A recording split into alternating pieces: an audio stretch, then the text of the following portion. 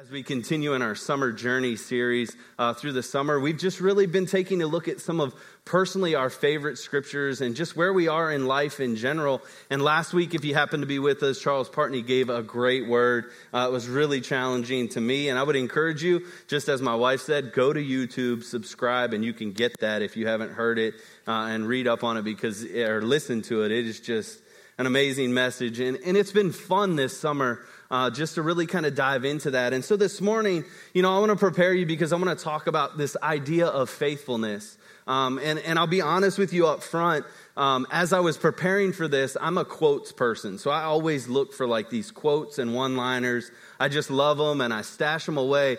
And as I was thinking about this week and thinking about the idea of faithfulness, I came across this quote, and this is what it said. It said, "A message prepared in a mind will touch a mind, but a message prepared in a life will change a life."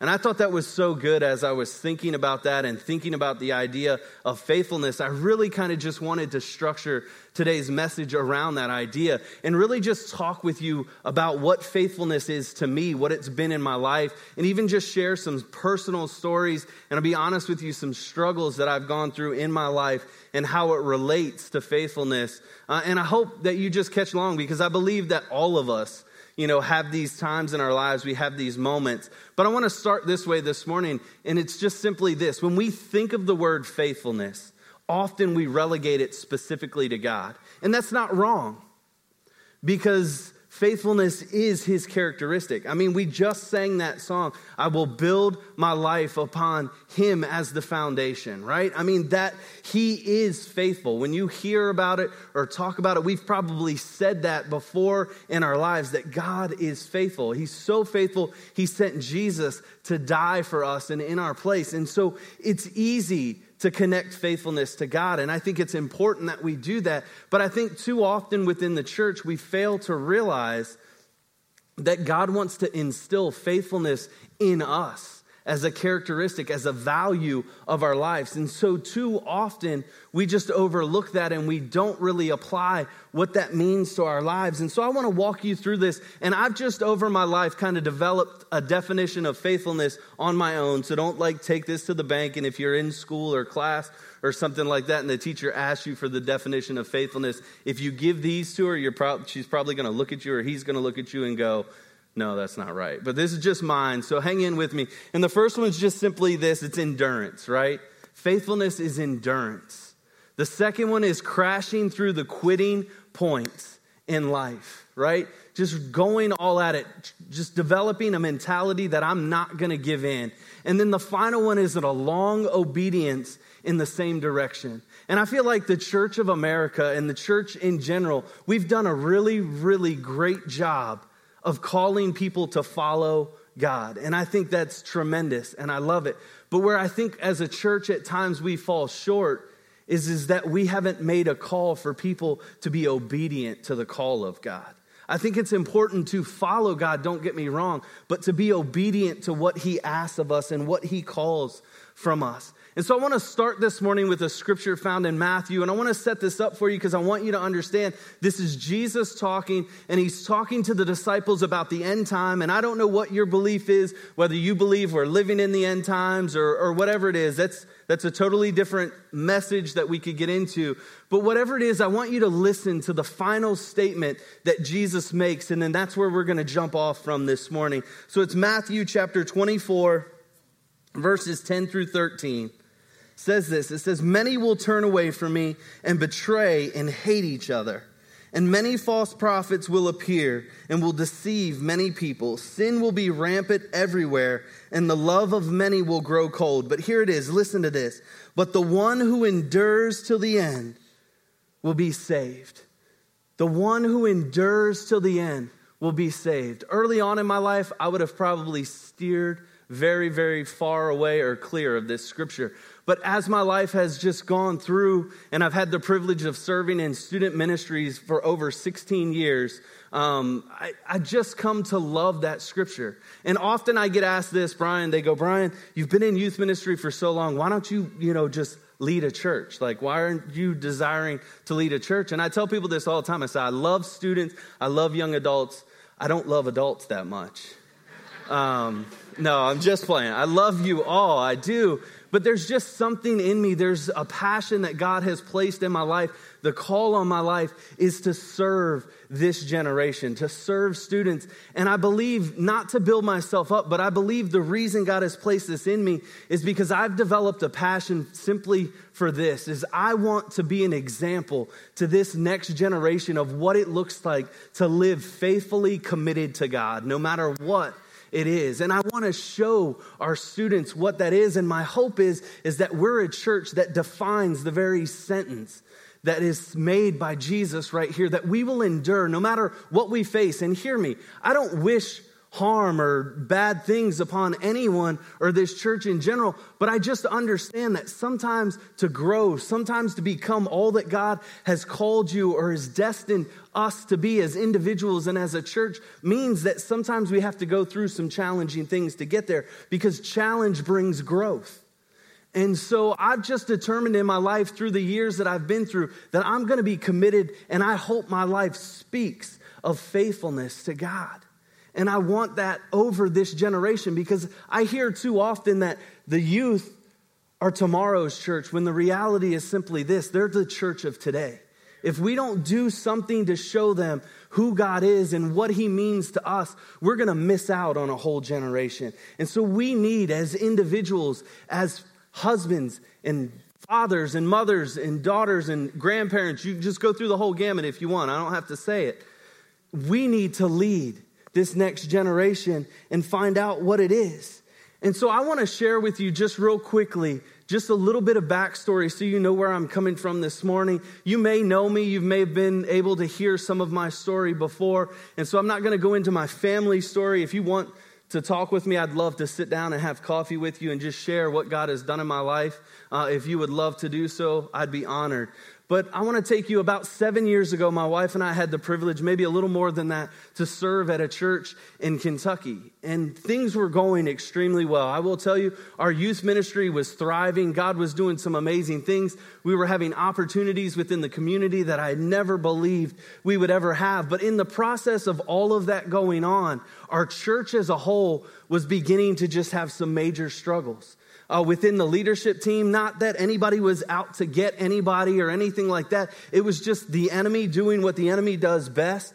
And he was just bringing in some division, some discord, and some things were just getting really, really chaotic, to the point that, we were getting blamed for things that weren't our fault. We were, I'll be honest, we weren't always the best. We were kind of upset with some of the decisions that were being made within the church. And so all of this to say, we just got so frustrated with what the ministry is, and we walk in to our pastor's office one day, and he does that famous line of, we love you guys, we appreciate you so much, but I think we're going to move in a different direction, which is just code for you're fired. And so we, we're walking out of this, and I remember having conversations with my wife going, I don't know if I want to be in ministry anymore. I don't know if I want to do this with my life. I know God has called me or asked me to do this, but I'm not buying in right now. I want to just throw in the towel. Honestly, I just want to go somewhere and not have to think about it. I'll work for my dad, even though me and him would probably butt heads just as much. I said, but I wouldn't have to worry about what it is in the church world. And I was so discouraged, so distraught, and I was honestly thinking about just giving up. And as God would have it, and only he could do, we came across this man. His name was Mark Smith. And little did I know how much I would love this man, because he was planning a church in the Virginia area close to DC where we grew up. And so it was just like this perfect fit. He was like, hey, I want you to come be a part of the church plant that we're going. We're meeting here. I've got a couple other people on the team, and we're just really going to do this thing together. And in my head, I'm going, all right, thank you, God. I was ready to throw in the towel, but you stepped in, you provided this option. And so in my head, these amazing things took place. Like I could just so see myself sitting under this man's leadership, watching the church just grow and just become amazing. And things started off great. We loved being a part of the team and all that good stuff. And about 8 months in, unknowing to anyone, Pastor Mark had a stroke and died of complications from the stroke. And so in my mind, immediately, here I go, is God, why would you allow something like this. You know all the questions that go in that. I was just feeling like this was going to be that healing place where I could come in and I could really get my feet back under me and understand what it is you want me to do and really launch off and do some great things for you. Why would this happen? And I was at a place where I really struggled with it. And one of the other pastors on our team stepped up and took the reins as lead pastor, because I told you, I'm all about students. Adults, you're on your own. No. And so things started to pick up. And so here we go again. There was like a ramp, and we were ready to go and launch off. And about a year and a half after he took over, it came to light that he was having an affair with someone else on staff. And so all of a sudden, this church that was supposed to be the healing point for me, that was supposed to be this, revival to what God has called me to do, is in shambles. And I told you, I wanted to be with students, and all of a sudden for 8 months, I had to lead a church. I didn't know how to lead a church because I never wanted to lead a church. And so I was thrust into this position all the time, battling again this notion of, God, I don't know if I want to do this. Again, having some of the conversations of, God, I'm just done. Can this be it, man? I'm going to call my dad. I'm going to go work for him and figure this out, but I just don't want to be a part of this. And through this all, God just began to do something in my life and speak to me about this idea of faithfulness, about the idea of not quitting, about enduring and fighting and pushing past the moments in life, because he had something greater in mind than I could ever imagine. And as you would imagine, and you can probably picture, we've had the privilege of being here now for over 4 years, and we just love it. We love being a part of this. And I know all of you are scared right now because you're like, it seems like every church you go to falls apart. What's going to happen to this one now? And I'm just telling you, we are good. We love the team that we get to work with. Things are great here. We get to see what God's doing here. And I believe it's because of the shift that what I went through, not that it was easy, not that it was something that I would love to walk through again. If I could go back and change it, I would 1,000,000 times over. But the reality is God taught me this idea of faithfulness and how to endure till the end. Because when I endure, when we endure, when you endure to the end, the Bible declares that we will be saved. Or a better way to put it is we will be rescued. We will be rescued. And I don't know about you, but there are times in my life that I need God to rescue me. And that's why it's important to understand that he is a God that is faithful. And he will always be there for us. And he will always rescue us. Look, these are some scriptures that just define that for us right here. 1 John 1:9 says this: if we confess our sins, he is faithful and just to forgive our sins and to cleanse us from all unrighteousness. 1 Corinthians 10:13, no temptation has overtaken you that is not common to man. God is faithful, and he will not let you be tempted beyond your ability, but with the temptation, he will also provide a way of escape that you may be able to endure it. And so we can understand that God is always going to be there for us to provide and pick us up. But there's this component that's our part, that God wants to develop faithfulness in us. And you might be going, well, Brian, what does faithfulness even have to do with everyday life? Think about it like this. We want faithfulness in these arenas in our lives, right? We want faithfulness in our marriage or our future marriage, right? No one wakes up in the morning and goes, you know what? It'll be okay if my spouse is unfaithful today. We don't. And I don't say that to knock marriage. I don't say that. But that's an area that we demand that. We want faithfulness in our families, right? We want to be able to support one another and love each other and fight for one another. Too often in our culture, that's not the case. Families fight against each other more than they're with each other, right? We want faithfulness in our job. And you're going, Brian, if you were in my job, you would understand it's impossible to be faithful to my job because I do the same thing every day. But we want that. We want to be faithful.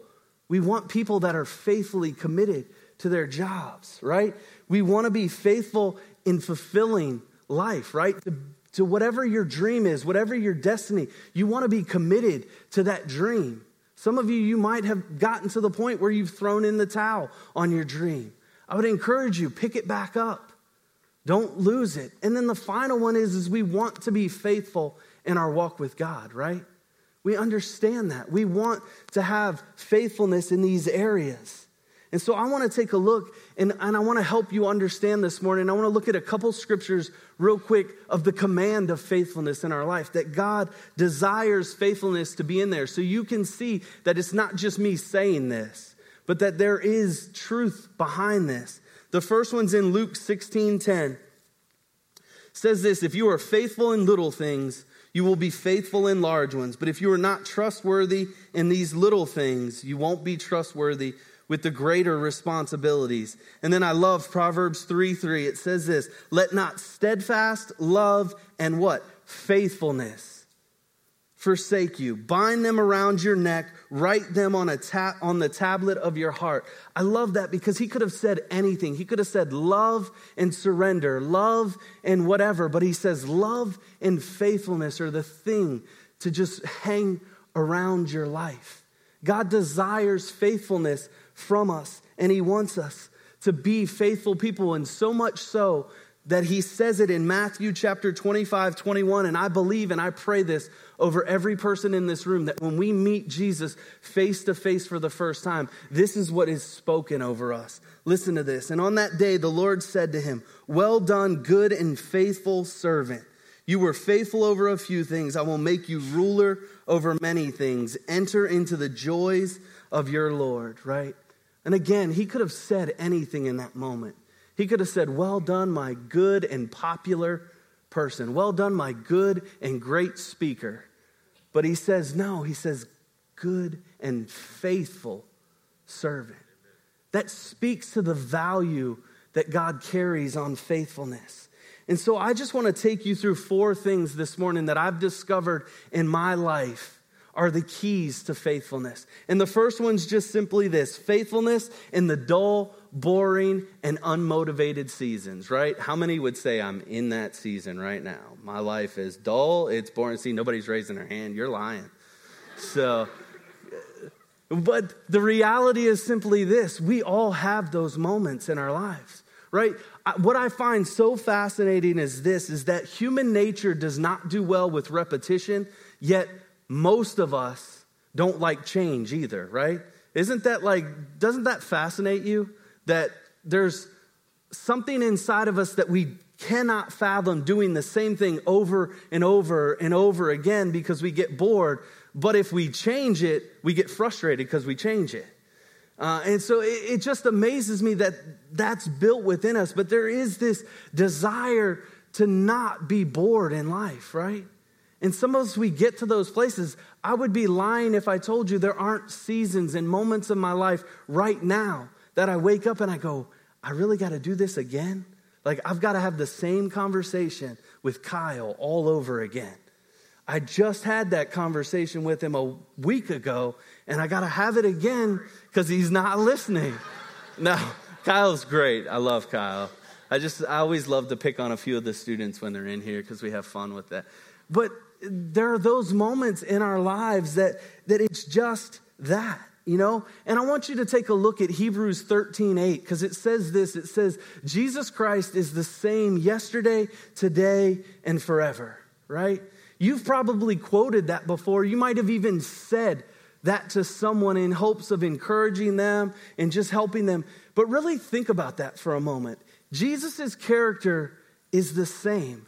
And let me submit an idea to you. Do you think that Jesus ever gets bored because of the sameness that his character necessitates? He has to do the same thing. Don't you ever just wonder? I like to just play it out in my mind and picture, and Jesus is up in heaven, and he's going, you know what, God, Father, you're awesome, and you're good, and you've set all this in place, and it's cool. But today, just today, can I do the role of the Holy Spirit? You know, because I've been doing the same thing forever, literally forever. And so I would just for today, I want to do the role of the Holy Spirit, right? I mean, I know that doesn't happen, but it's fun to think that way sometimes, because I think for all of us, we need to begin to understand that if we want to get good at anything, we have to do it enough that it becomes boring to us. See, I love sports. I'm a junkie when it comes to that, so I always compare things to sports. And when you go back and you listen to some of the interviews and even talk with some of the athletes and especially the greats, they will tell you that there has come a point in their life, they've done things so much, they've been so repetitious with their training and regimens and all that stuff that it gets boring to them, but it's because of their faithfulness, their endurance, their stick-with-itness, if that's even a word, to that program, to that training that's enabled them to be who they are. Sure, there's a natural ability in people. There's a natural ability in you and I. God has placed things within us, but we have to be okay with doing those things over and over and over again to see the end result of that. Sometimes it means that it will get boring. And I know some of you are like, man, that stinks. I didn't think Christianity would ever get boring. It doesn't in the end, but in moments, in seasons, it can get boring. It can get challenging. But we have to be willing to fight through that. Fight through that, because this is another one of those one-liners that came across to me. Apathy is the greatest killer of a person's destiny. Not failure this morning. Apathy. A laziness, an unwillingness to do what's needed. Can I tell you something? The right choices in your life today will eventually bring the right emotions. The right choices, if you live and do the right choices now, the right emotions will follow. But yet in our world, they tell us that we're to live by our feelings. Well, if it feels good, go ahead and do it. If it seems right, go ahead and buy into it. And we've built our decision making based on how we feel versus on what we should be. And so we constantly go in whatever field it is. Well, you know, my job sucks today, so I'm just not going. You know, some of you are like, man, I wish it was that easy. But we do that, or I'm going to change, or I'm going to do whatever. I mean, honestly, sometimes we wake up and go, you know what, God, being a Christian isn't very fun right now, so I think I'm not going to be a Christian. I'm not going to serve you today. I'm not going to buy in to all that you are today, just because it's not really panning out the way I thought it should. And we just move on. And we've got to understand that there's a desire for God because he wants to develop something within us. And sometimes the only way to do that is to go through some of the very same things over and over again. Not because he's a mean God, not because he wants to punish you, just because he wants to develop faithfulness as a value in your life, as a characteristic in your life, because he knows what's coming down the road. And he knows that if you don't have faithfulness, you're not going to live up to the potential that he has called for you to live up to. And he wants you to get there. The second thing is simply this, is that you become faithful in the hard and crushing times. Some of you understand that. You've been through or are currently going through probably one of the most difficult things in your life.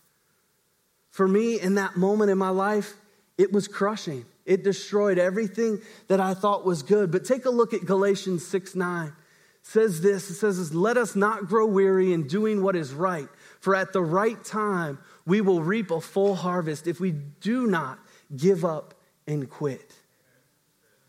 See, I think that's the problem in today's generation is we quit way too early, right? And going back to my sports reference, you talk to any true champion, they will tell you that pain is seasonal. Some of you are looking at me going, this is a really long season, Brian. And you might be right. But it's seasonal. And pain is often the stepping stone to promotion. It is often that moment that you have to go through to grow or to move forward in life. And I want you to understand that. I want to read a quote from Teddy Roosevelt. And it's become one of my favorite quotes. And it just simply says this. It says, the credit belongs to the man who is actually in the arena, whose face is marred by dust and sweat and blood. To the man who spends himself on a worthy cause, at his best, he will know the triumph of achievement. And at his worst, if he fails, he will fail daring greatly. See, I think we've bought into this lie that failing is final.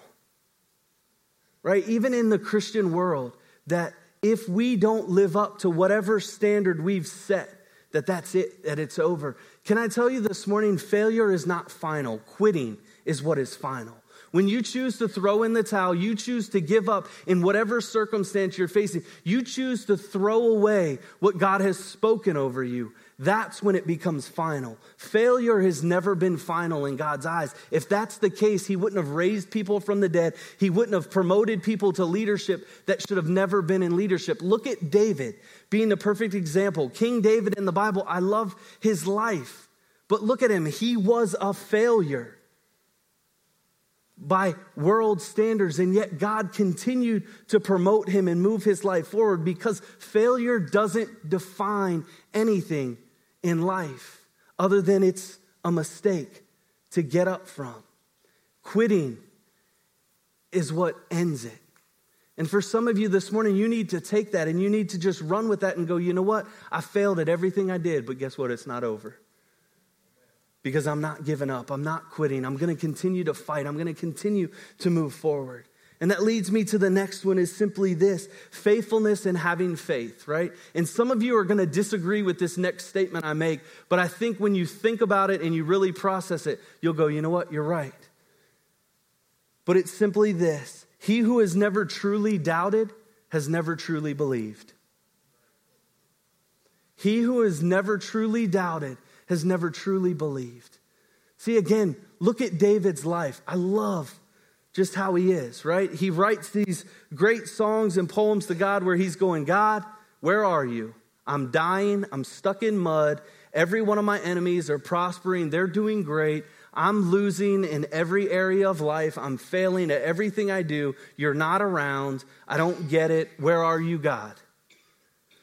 And then he takes a breath and he comes back and goes, man, you're great, God, because you just came in. You rescued me. You saved me from this mud pit. You picked me up. You destroyed all the enemies around me. This is so amazing. I don't know how you did it, but you did it. You're so cool and wonderful. And I'm going, what draws someone to get to that place? And it dawned on me as I was thinking about this is that David wrestled with doubt his whole life. And I think some of us, we get scared of that word.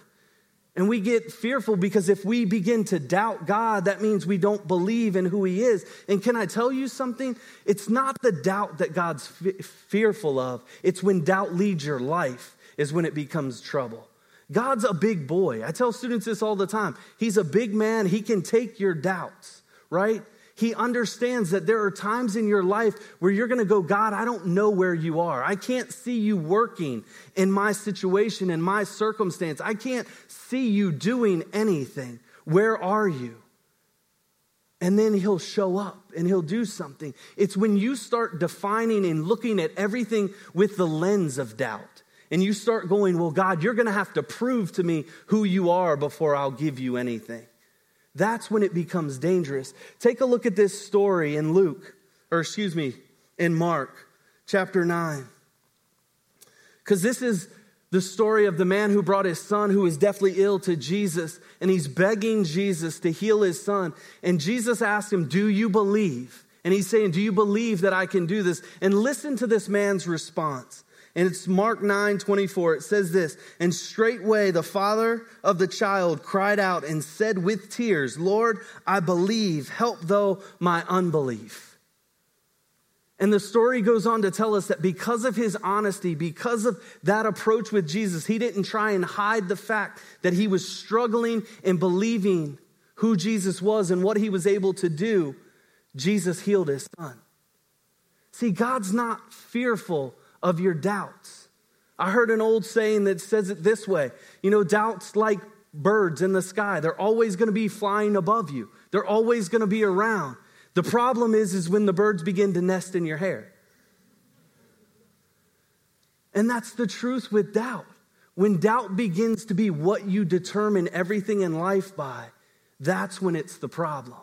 It's not the problem when you're going, God, I want to see you do something. Why haven't you done something? I'm a little scared here, God, that you're not seeing me. You're not hearing me. God doesn't run away from those things. In fact, if anything we see from this story, he clings to those people. His desire is to get close to those people and show them who he is. And so being faithful, even when we don't have that faith, saying, God, I know my situation looks bleak. I know it looks like everything's falling around. And if I'm honest with you, I can't see you anywhere.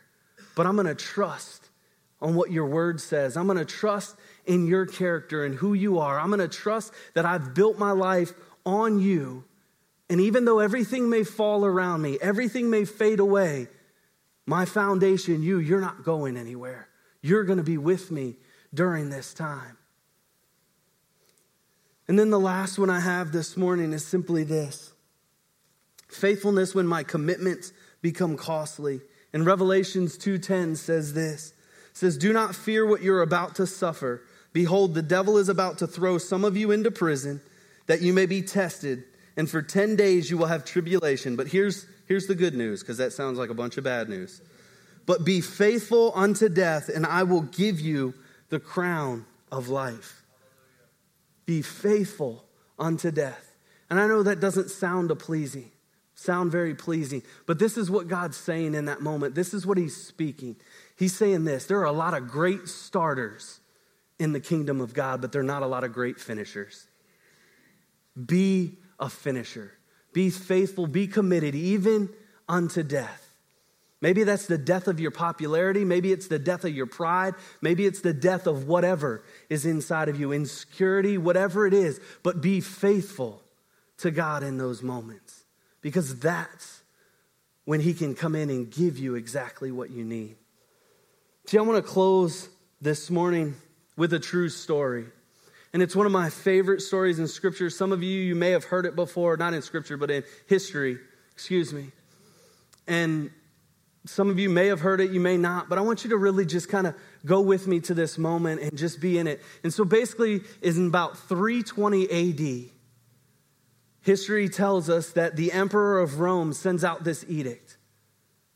And he sends it out to all of Rome, including their soldiers and all the territories that they have occupied at this point.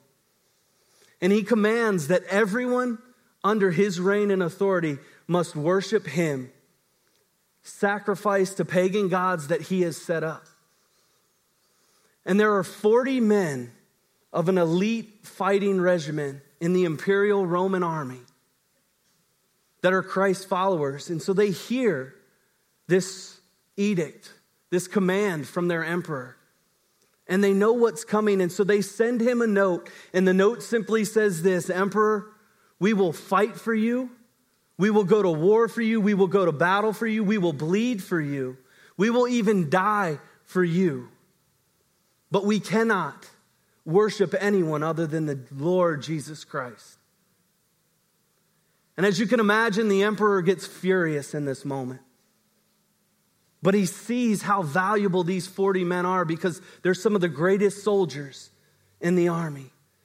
And so he sends word and begs them once again and says, please reconsider. I'm just asking you to bow to me, to worship these idols that I've set up.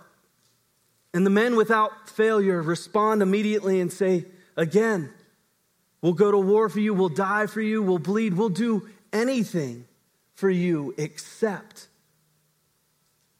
denounce Jesus and worship these idols.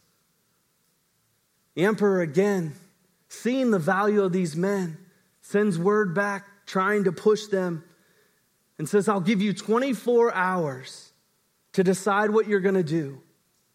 But if you don't come in line with the commands that I have given, I will send another legion of soldiers to come, and they will round you up and they will put you in the center of town. And at this point in history, it was winter. And the town that they were at, in the center of the town, was a frozen lake. And the emperor said this, he said, I will round all 40 of you up. I will strip you down to humiliate you in front of all the town. And I will have the soldiers march you out to the center of the ice. And you will stand in the center of that ice until you denounce your faith in Jesus Christ, or you die. The men, knowing that this was going to come, still did not cave to the demands. So the emperor, after the 24-hour period, sends this second legion to come. They get to the town. They round up the 40 men, and right there in front of everybody in the crowds of the town, they strip them down. And in a sense of irony, the king had sent candles for each of the 40 men, and he told the soldiers to let them know that as you walk out onto this ice and face your death, maybe your God, by the warmth of this one candle, will keep you alive. And so as history would have it, it plays out. They round up the men, they strip them down, and they march them out to the center of the ice. And here they are, first thing in the morning, completely nude on a frozen lake. And they begin to stand there. And history tells us that the men, as they're out there, they gather together and squeeze in for the body warmth. And they begin to sing a hymn to Jesus. And as they sing that hymn, some are beginning to be encouraged in their spirit. But as the day continues to go on, one drops. And then another drops. And you can hear some of the cries of the men that are laying on the ice. They're begging for death. Because it's just becoming too painful. And as the day goes longer and longer, more men fall, one after another, till there's about 5 or 6 left, and they're standing there. By this point, their candles are gone. There's nothing there. Darkness is beginning to set. And as you can imagine, in a cold winter like that, temperatures drop dramatically. The wind is so much more harassing on their bodies. And they're standing there, they're shivering, they're freezing. They're standing in the midst of their other friends that are dead or dying at their feet. And yet they're remaining faithful, and they're standing there, and then another one drops, and another one drops, and another one drops. Until there's one man left standing. And he's standing in the midst of all of this. And history doesn't tell us what snapped in his mind. It doesn't tell us or give us any indication what happened. But I think we can all relate to a moment of when we said we would never do something, yet we find ourselves doing the very thing we said we wouldn't do. And for whatever reason, this man begins to run off the ice, and as he's running off the ice, he goes, "I denounce Jesus Christ. I denounce Jesus Christ." And the soldiers that were guarding those 40 men at this point were drunk. They had lit a fire. They had blankets around the fire, and they see this man come running at them, and they just go ballistic.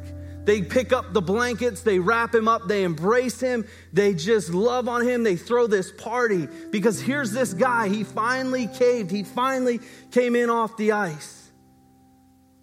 But what they failed to realize is that across the ice, their leader, not the emperor, but the commander of the other legion that had been brought in to guard them, had been standing there all day watching the faithfulness of the 39 men.